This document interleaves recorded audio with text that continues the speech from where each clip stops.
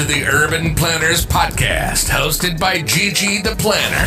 This podcast is about all things urban planning related and otherwise. In this setting, we'll discuss the ins and outs of the planning field. We'll even delve into some very controversial topics involving the role planners have to take in their everyday lives and jobs.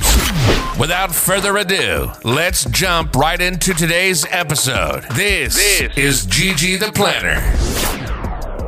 Welcome to episode 19 of the Urban Planners Podcast. In today's episode, I will be talking to Jordan Exantis and Krishanna Newton, and we will be discussing being biracial in the planning field as a continuation of the Black Urbanists Speak Out series.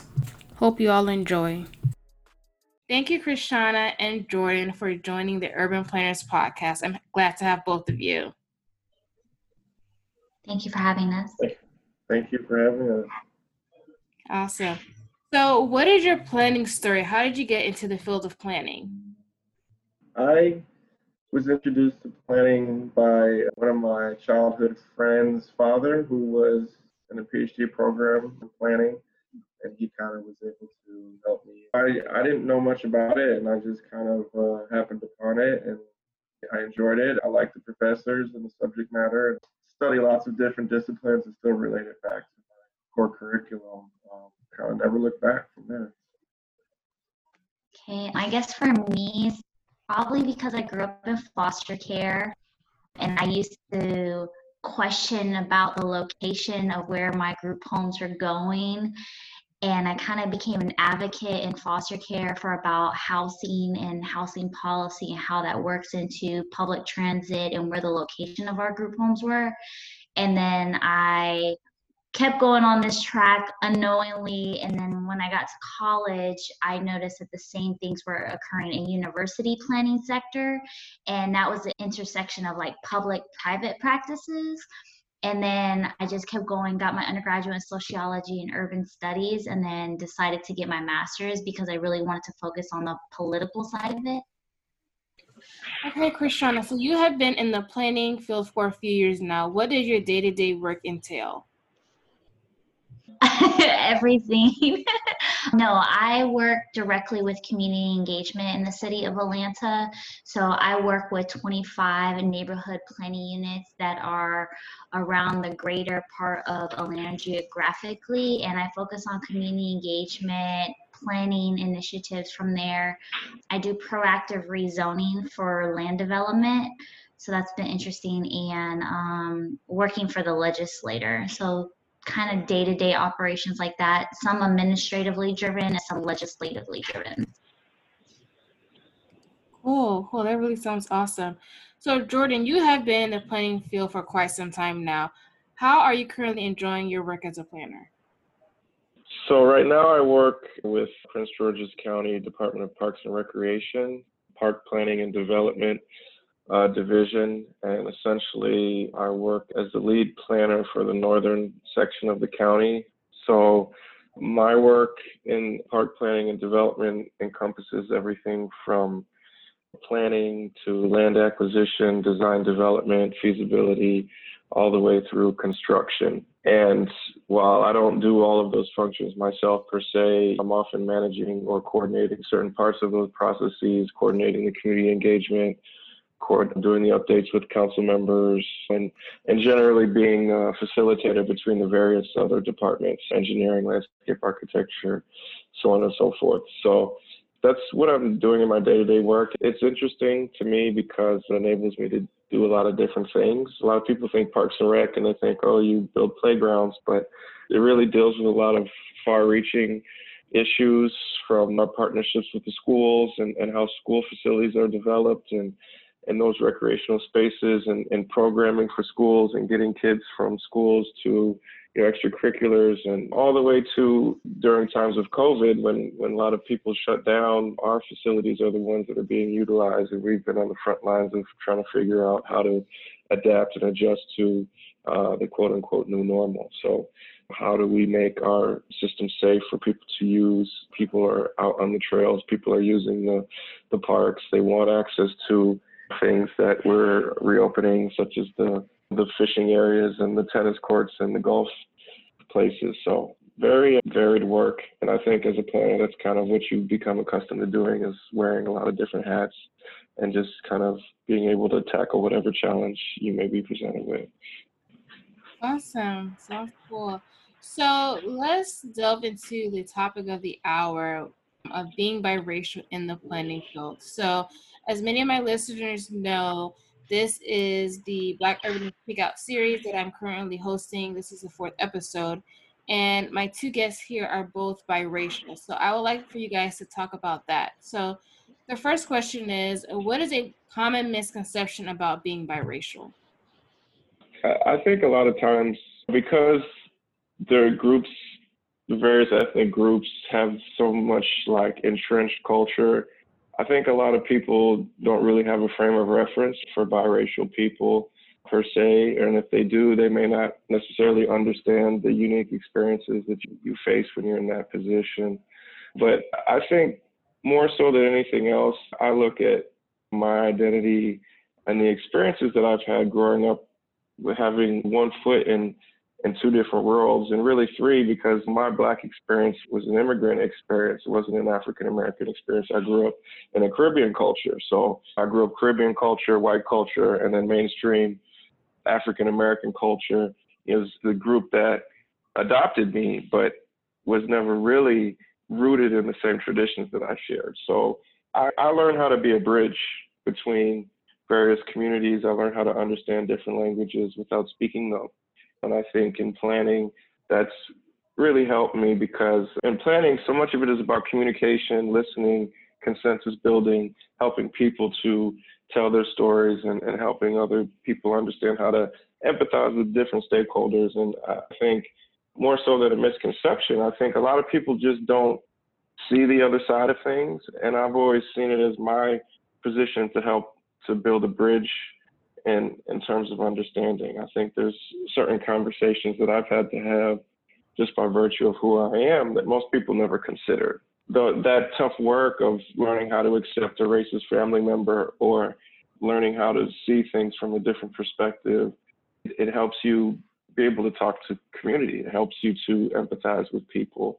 And I think that a lot of people, they see me and they may say, Liz, this light-skinned guy, he's highly educated, he has certain privileges, so on and so forth. They may discredit your experience in terms of dealing with racial issues.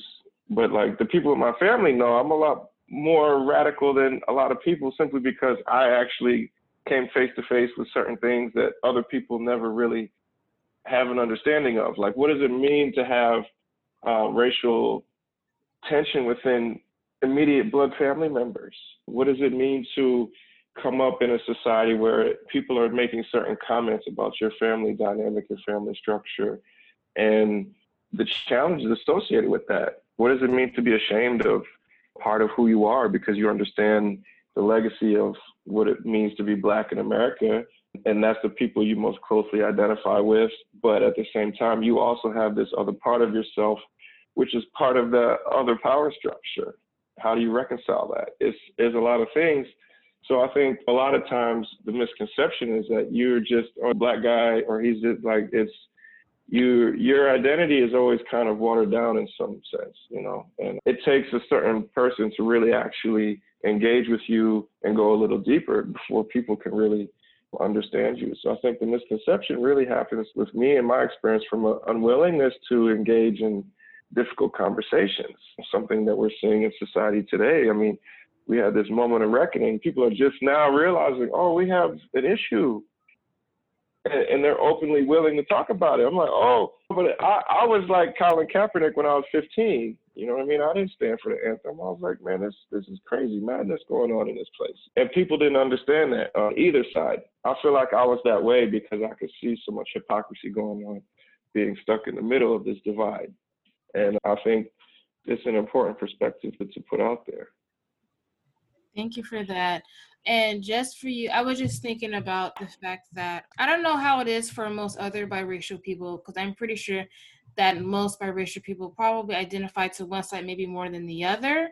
And I don't know if that depends on like how you grew up, like if you may have had a one parent household and that parent that raised you may have been white or black or whatever other race you may be, biracial. And if you identify with that because maybe that was the parent that raised you versus someone else. But yeah, that's a really good perspective on that. And I don't know if I want to delve into this a little bit more, but why do you identify more with black than so with white? I mean, it really just comes down to love for me. In America, we have the one drop rule. It's been that way. When I travel to other countries, people see you differently. They'll automatically say, oh, you're this or you're that. You know, when I go to Africa or I go to Haiti or I go to anywhere, they know that you're something different. But in America, it never mattered. From the time I was a small kid, I learned that people were scared of me. I learned the same things that black men in this country learned. I went through the police harassment. I had guns pulled on me, all that stuff. So it's like the people who you most closely identify with and that you get love from, that you get support from, that becomes your community. And for me, I had that experience of growing up as a black kid in America and having my friends who I relied on. But I also had the experience of growing up in a family where certain white family members rejected me and the black family would give me the shirt off their back. It's just a complete opposite in terms of what it means to have familial love. So when you're feeling rejected or disrespected on this side, and then you feel in love on this side, it's only natural that you're going to gravitate to the love, because what kid wants to deal with that kind of pain and hurt and rejection that comes along with that? So yeah, but then at the same time, you know, within the black community, people are always looking at you a little different, like, oh, this guy's half white, he's kind of soft, he this thing. So you actually become tough, like, oh yeah, what's up? What's going on? It creates all kind of different issues when you're forming your identity. And I think that's why a lot of people, fair complected, whatever the case may be, they go through that.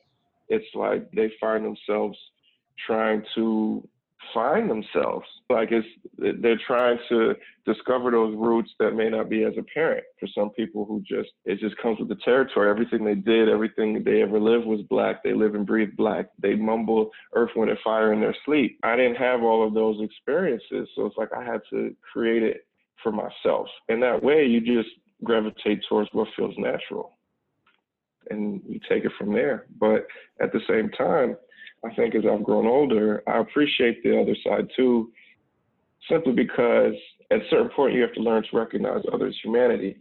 And in that process, you begin to peel back the layers and you can delve into some other aspects of reality, which is important too, because I feel like that makes it easier to do that work of building bridges and doing those things that I said, because I'm not uncomfortable around any type of person. I've never had a comfort zone per se, so I will go anywhere and be comfortable. That's why my career took me to different countries, took me to the Indian reservation, took me to all these places where a lot of people are like, well, you went to work where? In South Memphis? Like, you wasn't scared? Like, I'm not, no, I'll go anywhere. Like, it doesn't matter to me because I'm able to see people's humanity. So it's a double-edged sword like anything else. It's all about how you deal with it. But I think at the end of the day, Black people, I've been in many countries all over the world. It's some of the warmest, most welcoming people that you'll find. And when you're going through difficult situations, that's what you're going to gravitate to is that love. I can understand that even though both sides of my family are Black, I do gravitate to one side more than the other because of the love that I feel from the one side. So I can relate to you on that aspect. So for you, Krishanna, what are some common misconceptions about being biracial? I think the biggest one is that we're neutral on the subject matter when it comes to Black Lives Matter. And I think that most biracial kids, even though we struggle with this polarized identity that society has placed upon us, a lot of us do have the principles and the grounding and the values to understand what it means to pursue a decision making that is driven behind a lot of purpose, and that's going to impact the lives in our majority of cities. So like for me, I don't like when For example, like in the legislative process, a lot of times us as planners, we don't have the avenue to not only advocate, but we're setting the procedures and the processes that have naturally disfranchised the majority of our communities. A good example is to look at zoning and how muni codes are written across many municipalities. So I think that's one of the biggest things that we're neutral on it. And like for me being interracial, I don't like to say that we're neutral. I like to ground myself with reasoning, respect, and love, much like what Jordan said, because him and I have similar backgrounds. I was born in the Caribbean too, so there's this anointment over me of me knowing my identity and not saying that, oh, it's about Blackness, but about being around people and about being around love. And then when I came to America and I grew up in a foster care system, because I grew up in a Black household, I learned about Black Americans, and I was raised in a Black community, so I learned to understand that in a deeper sense that I never had when I was in the Caribbean, because I didn't have to. I walked around, we're all enjoying each other, enjoying each other's company, enjoying the city, and then you come to America and there's these different dynamics. So, I mean, it still boils back down to having the willingness as a planner to not sit in the room, and you can obviously see that there are conversations happening outside the place that could affect how you analyze or how this might impact a potential neighborhood or things like that. So I think a common misconception is that we stand neutral in subject matters, especially when it comes to like historically Black communities. I mean, I work in the city of Atlanta, and there's not a day in time that I don't have something to say about how this is going to impact my district or the area that I represent or the people that I'm supposed to be speaking on behalf of as a planner. And I have to feel empowered to have the voice to speak up about it, but I also know that I am able to switch both sides, because sometimes the developer will come in and they never walk the path with a Black man. They never walk the path of a Black woman, and it's my job to make them to see a different side and to see not only the humane side of it, but understand the impact of the overall big picture of it. Awesome. And I like that perspective, because I'm pretty sure that a lot of people don't actually think about that. So how has being biracial impacted you in the planning field, if at all? Being biracial has impacted me to speak more out about advocacy and being able to be heard when my peers can't be heard. A lot of the women that I work around are Black women, and they don't feel heard in the planning world. And they give me the opportunity to speak out for them because they can't, and I'm their support system, and then they're my support system, so we're able to move the needle forward in the planning direction that it should be. That's my personal experience, just working around Black men and Black women in the field and having them mentor me. And one, we talk about controversial issues, we talk about race and theory of planning, but we also talk about just being human and planners and creating a support system for each other. So sometimes I'm speaking on their behalf or they're speaking on my behalf, and sometimes we meet each other halfway, which is a nice intersection between the public, private, and nonprofit worlds. I can't really speak to specifically things that my identity impacts in terms of my work. What I can say is that after having my first job in the private sector, which didn't really align with my core principles as a person or as a planner, all the work that I've done has been in places where the population that I'm serving is majority minority, and my work environment is majority minority. And I think that I'm much more comfortable in that type of environment simply because of the trauma that I faced dealing with white people, speaking very frankly. And for me, it's important to work in communities where I felt like I could make a difference and where I felt like I'd be valued and appreciated. So the places I spent the bulk of my career are Red Lake Indian Reservation, Memphis, Tennessee, and now Prince George's County, Maryland. There's some of the most heavily African-American parts of the country. And the Indian reservation is almost 99%, indigenous population. So I've always felt that I want to do work that helps to quote unquote unwrite the wrongs of history. We learn about all the things that happened in the history of the United States, from genocide of the indigenous people through slavery and so on. If you're really concerned with community development, you want to do something to mitigate those past disasters. And so the work that I've done has been trying to do that, trying to make quality of life better for the most marginalized of populations. And I think that sensitivity and that passion is derived from my identity and the heightened sensitivity that I have to issues of race. Awesome. Awesome. I understand that. Honestly, this is like a lesson for me, what you guys both are saying, because I can't really, stand in your shoes, but I do understand where you guys are coming from. So, Jordan, you spoke on this a little bit, but being biracial in the planning field, do you find yourself code switching with other colleagues and outsiders in your work environment? That's funny. I think maybe early in my career, I had some moments where I found myself trying to fit in, but I really am the kind of person that walks to the beat of my own drum. I've had to be self-reliant because I've always been different. And so I know that even if I put on a suit and do whatever, people are still going to have certain perception of me based on my personal politics, based on the things I say and how I say them.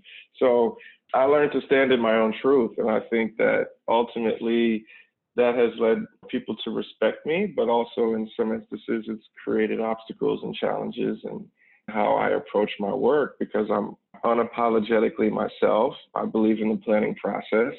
I believe in doing things the right way.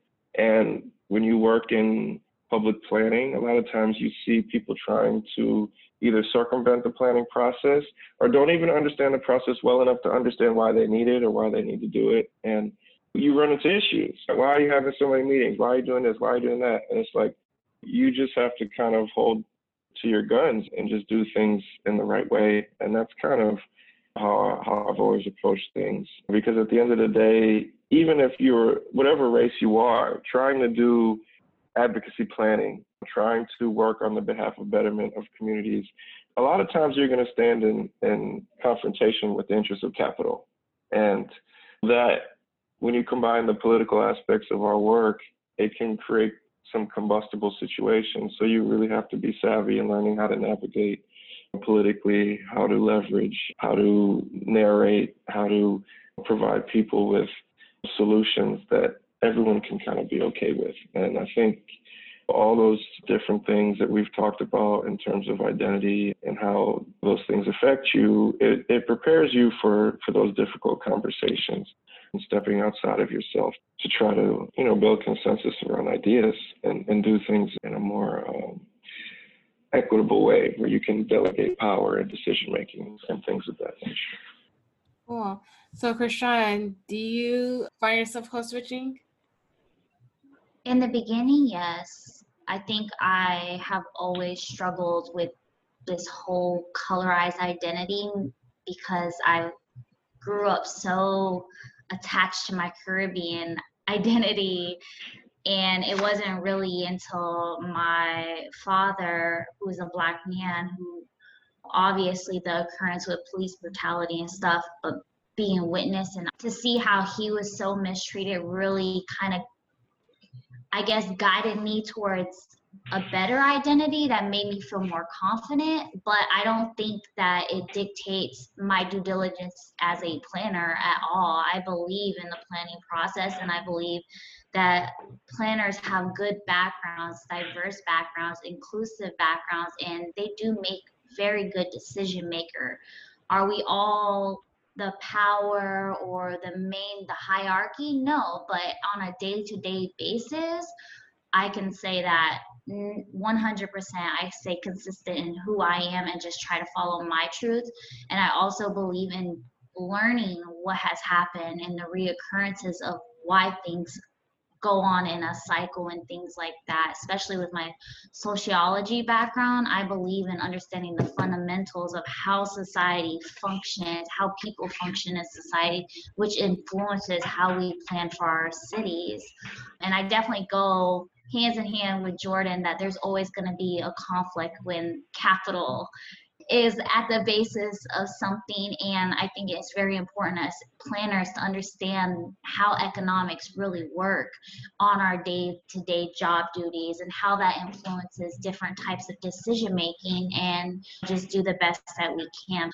In the beginning, I probably found myself code switching because I went from growing up in the Caribbean where I knew myself, I knew my family and everything. And then when my father passed away, my biological father passed away, I went into foster care, and the foster care made me realize the social detriments and the racial dynamics around me and the racial tension. So I felt that because it was my home value that was being placed into a social value that I didn't really understand. And I had to realize, yeah, I'm always going to be a good person at the end of the day, but there might be conflicts within myself internally or externally that sometimes I don't always know how to address. That's where I would rely on my community or my peers to have deepened conversations about, how would I address this issue? How do I approach this? Is this the right way to say something? And it all goes back to communication, language. And the more you experience life and the more you learn and make yourself vulnerable and put yourself in an uncomfortable position, the more you feel comfortable in your identity. So right now, I feel great. Maybe when I was a little bit of a younger planner, I was like, oh, should I have said that? Or maybe I should have done something differently. Maybe I'm not speaking on behalf of them in certain aspects. Maybe I'm missing something. But the more you grow in a planner, the more you learn to understand and respect what we do as a profession, the more you don't have to question your identity or what you do every day on a day-to-day basis. Because then you could just own up to it and be like, yeah, maybe I would have approached that different 5 years ago. Or maybe that would give you an opportunity to lead a project forward with somebody else who's never done something or is not willing to get out of their comfort zone. You're like, I could do that for you. I got you type of situation. So right now, yeah, I'm good. Before, a little bit. A little imbalance there. Thank you for that. And I mean, thank both of you guys for your perspectives on that, because I'm pretty sure a lot of people, biracial or not, code switch when they get in certain rooms, certain instances, and certain scenarios. So thank you for your perspectives on that. So what injustices have you guys experienced as a planner based on your race? Like, you guys have any particular story you want to tell, a short story? I would say, like, when I started working with the city of Atlanta, I really struggled with learning to understand the Black identity of the city of Atlanta. City of Atlanta has so many nicknames. It's so unique, but the biggest one is like the Black Mecca. And I was in the process of being like a younger planet and learning to understand what the city of Atlanta has made for themselves. How did they get this Black Mecca identity? And I was at work one day and going about the normal day, talking to my peers, a planning technician, a plan reviewer, and then an administrative assistant. All generationally, we're all different, all racial background, two beautiful Black women, and then me in an intersectionality of being a woman of color. And we're having a conversation about cultural backgrounds and cultural competencies. And one of my colleagues made a comment towards Caribbean background that was just wrong. The way she said it, the way she handled it was very inappropriate. And it wasn't directly towards me, but it was directly towards the culture and the identity that the Caribbean has versus being an African American in America. And I was offended, and then my colleague was also offended by the way she handled it as a Black American woman. And for us during that time period, we just addressed the issue by saying, hey, we both didn't feel comfortable in the comment that you made. her husband is Caribbean. So she understood from a household dynamic and I understood from a background dynamic. So we were able to address the issue by saying, hey, maybe in the future, we make comments about like Caribbeaners or island people that come from an immigrant background. Maybe you should say it this way or ask another question because it wasn't really forthcoming to us. And additionally, we had to address the issue in front of developers and builders that were in the office. So her comment was not a comment that was soft spoken. It was a comment loud and disruptive in the workplace, which did not just make us as her colleagues feel uncomfortable, it made the atmosphere around us uncomfortable. So we didn't address it right then and there. We kind of let bygones be bygones, and then we pulled her to the side later and had a private conversation with her about her racial comments towards Caribbeaners, basically. Long story short. And I don't name drop or use directives towards it, but it was about culture competency, basically. How do you angle yourself for other Black Americans to understand Caribbean mentality or Caribbean principles and values? That was the whole directive behind it. It's hard for me to pinpoint stuff that I say is distinct racism.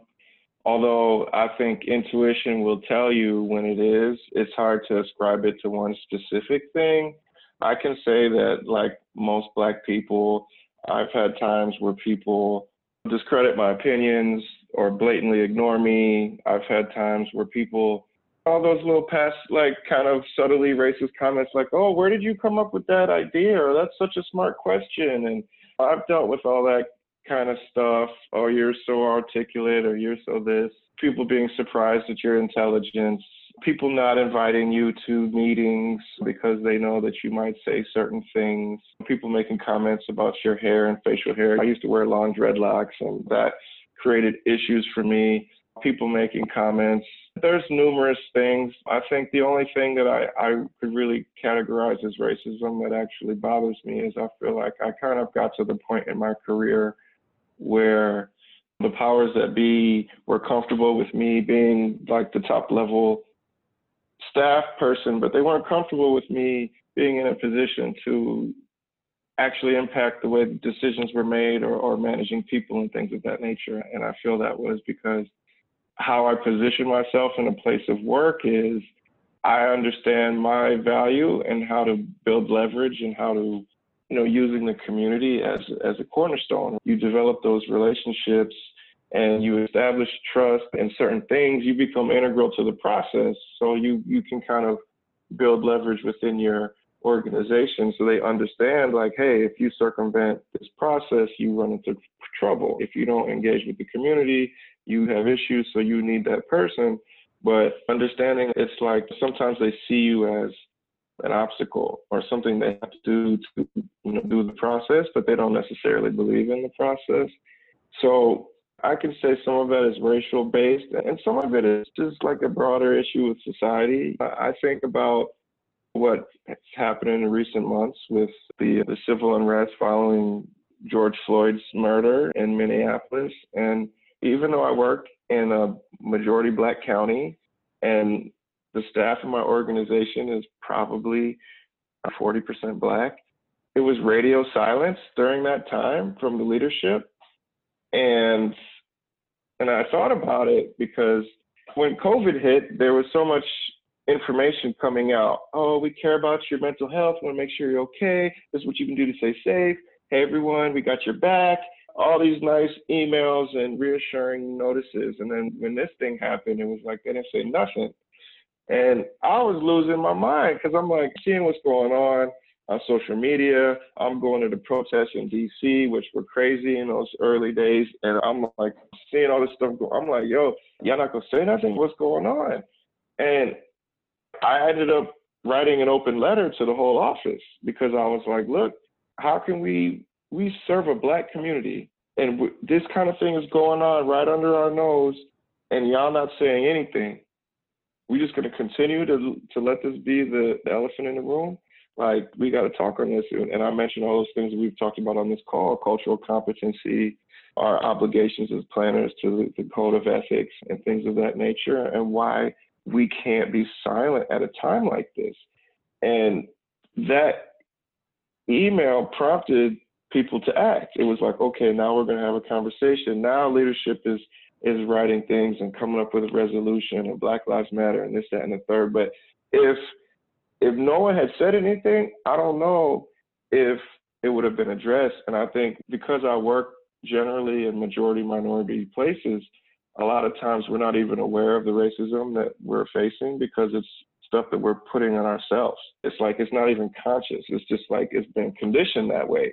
So it's like these Black communities, they're trying to develop, they're trying to get somebody in the door to build something. Their concern isn't like, we ain't trying to build no more affordable housing, we trying to catch up. So they're taking all these bad deals, trying to get a little piece of the pie, not recognizing y'all are getting played. Y'all getting taken advantage of. Y'all signing up these tax deals, giving away your money for 10, 20, 30 years. All kind of stuff that's happening just to try to get a foothold in the rat race. So I see the racism every day, but the sad part is that I think when you're conscious of these things and you realize that people around you aren't, or they're complicit, by speaking on it, it's like you're kind of vilifying yourself. It's like you're standing up to the power structure. So it's like you're always going to be at odds. And because I have kids at home that rely on me, that I have to feed, I have to keep my mortgage paid, so on and so forth, to a certain extent, it's only so far I can go, right? When I'm protesting, when they put the curfew and they start tear gassing people and beating people over the head, I go home. Because why? If I get killed, my daughter's not gonna have a dad. So it's like you gotta do those things. And I think that's the racism that we face in our day-to-day work, is that like we kind of at times, not to say people sell out, because I don't think it's that drastic, but I think all of us may be doing something a little bit differently if we didn't have the burden of making sure that we are putting groceries on the table. And that keeps us pacified to a certain extent. Because I know me, I probably would be doing 100% activism if I didn't have to pay my student loans for this fancy planning education that I got. That would be my thoughts on racism. I could go on and on, but I think you have to critique the whole place, because we know racism touches everything. It's like the sun that doesn't set. It's in everything. It's in everywhere. Yeah, I can really relate to you on that as it relates to my playing office not saying anything about what's going on. And I haven't brought up anything. I don't have any hope for them to really do much of anything at this point. And a point that I would like to mention was like a few weeks ago, one of my coworkers had passed away. And she'd been working for the city for over 10 years. Nobody really knew how sick she was or even that she really was sick, but she sort of died suddenly. And I went to her memorial service and none of the supervisors was there. And I was like, wow, none of them came. And she was Black and they were all white and none of them showed up. Doing this whole like Black Lives Matter moment, like her life didn't matter, obviously, because they could even show their face to her memorial service. Yeah, it is what it is. That's mad disrespectful. That's really sad. But I think that's not uncommon for us to see that type. Yes, we have boundaries personally and professionally, but I feel like when it boils down to the principle of respect, the one thing about our job is we have to be responsible to show up when showing up is really tough for us. I mean, I can't even say like the leadership is hypersensitive in the city of Atlanta right now. We are on red eye. We're wide. We're like, okay, something's going on. And Jordan, I salute you for sending that email because I did the same thing with my team, to be honest. I work in DCP. I will represent City of Atlanta all day. But at the end of the day, speaking out on this is just, it's not just about putting out a statement. It's about keeping the momentum of what's going on and how it influences our daily operations and how that's going to play a domino effect to everything we do moving forward. And we put all these great studies out, all these strategic plans, all these visions of collective impact, beautiful demographics, all of these things. But sometimes when it boils down to it, it's not there. And that's just the truth of it.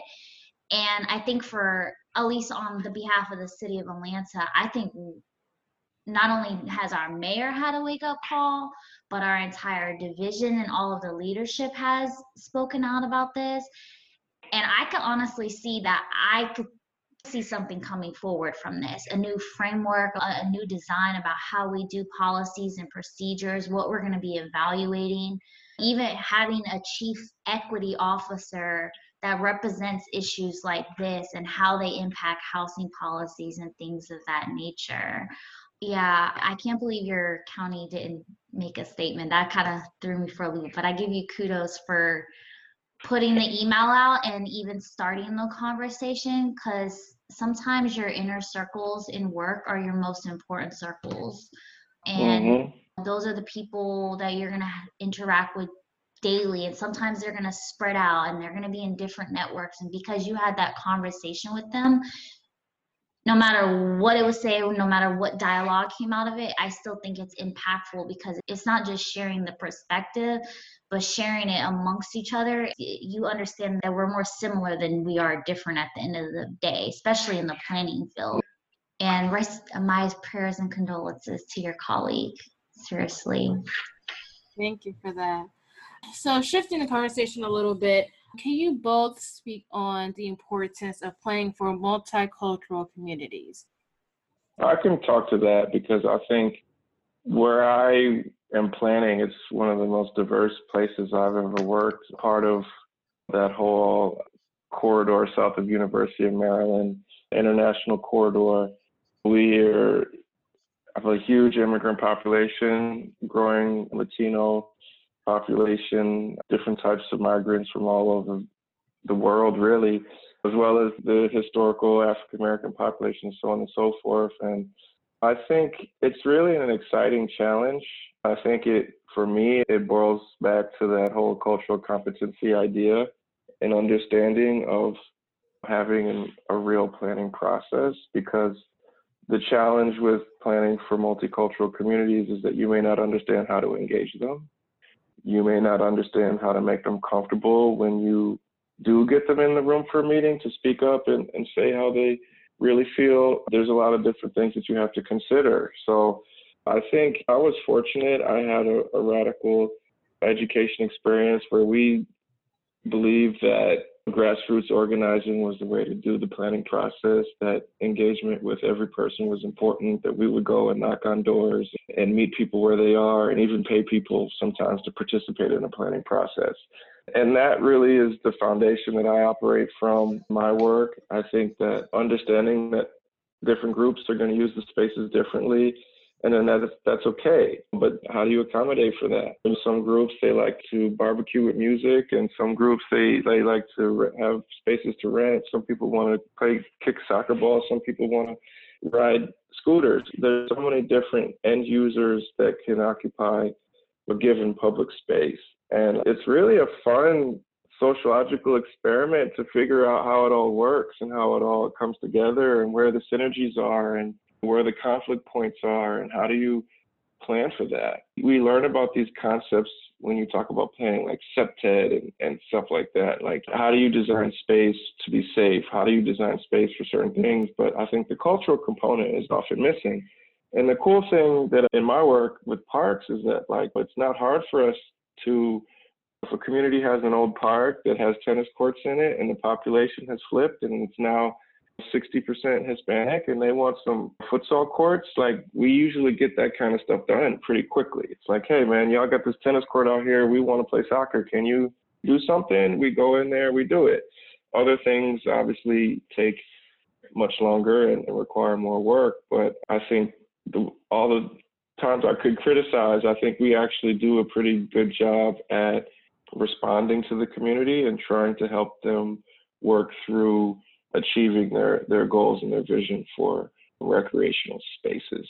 Obviously, there's always going to be a shortage when you have population growth and a limited land base for things like athletic fields and major complexes, but we're undergoing a lot of work to try to meet those needs and going above and beyond and doing creative new projects, different types of projects, looking at development of facilities that is on different types of land ownership, like rail trails and things of that nature, and working to expand the footprint of resources that's available to the community. So, yeah, all in all, that sums up that about our work. Yeah, I'll just add to that. I think one, we need to really recognize that the demographic of our country will one day be minority is majority. It's gonna happen. I mean, there's so many statistics out there. I feel like the world is reinventing itself from undoing the past in some energy level. Like there's some like wave happening that we just need to face, that the demographic is gonna be there in the future. That's one thing that we really do have to recognize. Two, I think I really want to focus on the legislative and policy plan. I want to look at state constitutional level, like Georgia state constitution, and how their zoning code and development and land use policies are written. I want to look at comprehensive planning and the language that we use that there's certain languages used for segregation, still protecting or preserving certain things in certain areas. Looking at that, and even looking at the zoning reform for it to see what happens. I don't think it's going to be an easy thing to plan for, because like Jordan was saying, we all have our wave, we all have our transitions and phases of life that we go through. One day we like cotton candy, the next day we want scooters and lollipops running down the street. We don't know what we're going to get, and that's the reality of the planning world, but that's also the exciting part, where we're going to get to use not just the aspect of representing multicultural communities through the demographic, but we're also going to be capable of using the influence of technology and what technology would do good for the planning. And I think the intersectionality between technology and the realization of what our demographic is going to be, the powers be. I'm not talking about ghosting or trolling or anything like that. I'm just talking about like how technology is going to be a good thing for us and how it's going to influence planning for multicultural division. I mean, I think we all. Giselle, do you work in a historically Black community as well? I mean, there are some sectors that are historically Black, yes. Okay. So I guess me and Jordan are the majority. I think 90% of the city of Atlanta is African American or multiracial as of right now. But I don't think that we're at a point where we've planned, because just the state of Georgia and what it has always represented. That's why I said looking at a constitutional level, looking at comprehensive planning, looking at zoning reforms. I think those are going to help us navigate the future of multicultural planning, I guess to say. Yeah, thanks for that perspective, because the city that actually I live in, I'm actually the chair of the Planning and Zoning Board, is predominantly Black, and South Florida is heavily Caribbean based. A lot of cultures down here, Haitian, Jamaican, Bahamian, a lot of different Latin cultures. So thanks for that, because I know that I do have some listeners from South Florida, and we have to manage that. And honestly, I think most people here in America are multicultural in their makeup. So I think we all have to consider that when we're trying to plan for our communities. Okay, so wrapping up, do either of you have any last points of advice for those who come from a biracial background in the planning field? I don't think my advice to a prospective young planner or like the young version of myself would be different than advice that I would give to anyone. But I think I actually did this the other day, talking to young people in undergrad and grad school about careers. And I think the biggest thing that I really have to offer, which I think we kind of talked about earlier, but I'll bring full circle, is just this idea of moving forward in a way where you're pushing aside fear and you go into environments where you can grow You go outside your comfort zone. You use radical honesty. You put yourself in situations where you can be the best version of yourself. When I look back on my experiences, I don't have any times where I'm like, oh man, I didn't try this or I didn't try that. It was like I did everything I could. And I think that's how you are able to navigate life without regrets, is to always do those things. I think there are decisions that I could have not made where I would have been like, man, this was going on. I really wish I had spoken up, or I really wish I had said something. I really wish I had done that. I've been fortunate to where I didn't. I always feel like I was advocating for the right thing. And even if I was not necessarily right, I was doing it based on what I thought was right. And I think when you are navigating the planning world, it's easy to kind of get pulled in different directions. There's so many different things that you can do. We talked about code switching. I think kind of even more ominous than that is getting pigeonholed or finding yourself isolated in something that's unfulfilling or doesn't mesh with your goals. And I think that there's always a way that you can pivot or create space to make the work align with who you are. If you're working in transportation, there's an intersection between transportation and environmental justice and social justice and all these different issues. You can find it. It's just working your way to get there. If you want to make money, there's paths to do that. Whatever it is that you're setting out to do, understand that there's a way that you can do it that aligns with altruism and things that are good. And ultimately, I believe in the planning profession, it's about improving quality of life for the communities that you serve. And not being discouraged, being an eternal optimist, always work on your relationship building and your listening and finding creative solutions. Because I don't believe there's really a straight path anywhere. You have to be a problem solver to get things done. And that's what I would leave people with. Yeah. To piggyback off what Jordan said, I would say learn to trust your intuition and both your personal and professional growth throughout the planning world, because you're going to have a lot of different experiences and you're going to interact with a lot of people, and your intuition is going to be there kicking consciously and unconsciously. So you're going to have to figure out how to trust that in who you are and who you're trying to become. And then just adding a note to find the intersection of that, of what Jordan was talking about, whether it's planning and social justice, or whether it's planning community engagement and university planning and public policy, whatever that may be. Just find the niche and find more ways that you're in the environment, that you're complementing it rather than complaining about it, because it's very easy to get caught up in the realm of the gossip and what's going on or who did this or what did that. But if you find more ways to complement the situation and what's going on into solution-based things, you become more reliable and more confident in yourself. Still follow your intuition, figure it out, learn it, embrace it, never fold on it, and just know and trust that there is always someone in the workplace that is listening to you. There is always someone, even when you think that there's not a single person that doesn't care right now, there is always someone in the workplace that really, really cares. And they're probably the empathetic one and emotionally intelligent one of the group. So don't be afraid to reach out to that person either. So that's my final thoughts, probably. Awesome. Thank you guys for that. So can you guys please provide your social media platforms? How can people connect with you? Oh yeah, so I'm Krishanna Marie Newton on LinkedIn. You can also Google me on the City of Atlanta website for neighborhood planning units and community engagement.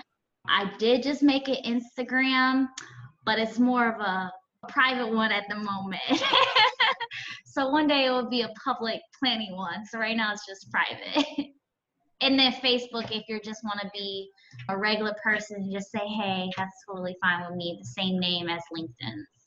Yeah, same for me. I'm on LinkedIn and on Facebook. My name is Jordan Exantus.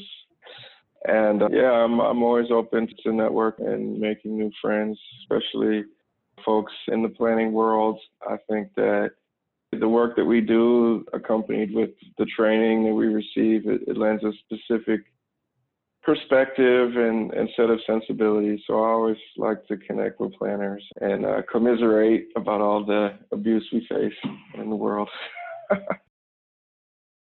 Yeah, so thank you guys for joining. Thank you all for listening to today's podcast. If you would like to be interviewed in a future episode, please head over to my website at ggtheplanner.com and select the interview tab, and you can request to be interviewed by me in a future episode. That's all for today, folks. Ciao. Thanks for listening to the Urban Planners Podcast. If you enjoyed today's episode, please head over and leave a 5-star rating on iTunes and subscribe to this podcast so that you won't miss out on an episode. If you would like to buy personalized urban planning gear and other products, or are in need of some urban planning career coaching, please head over to ggtheplanner.com. You can also follow us on Instagram and on Facebook at ggtheplanner. Have a great week, and we'll see you next episode.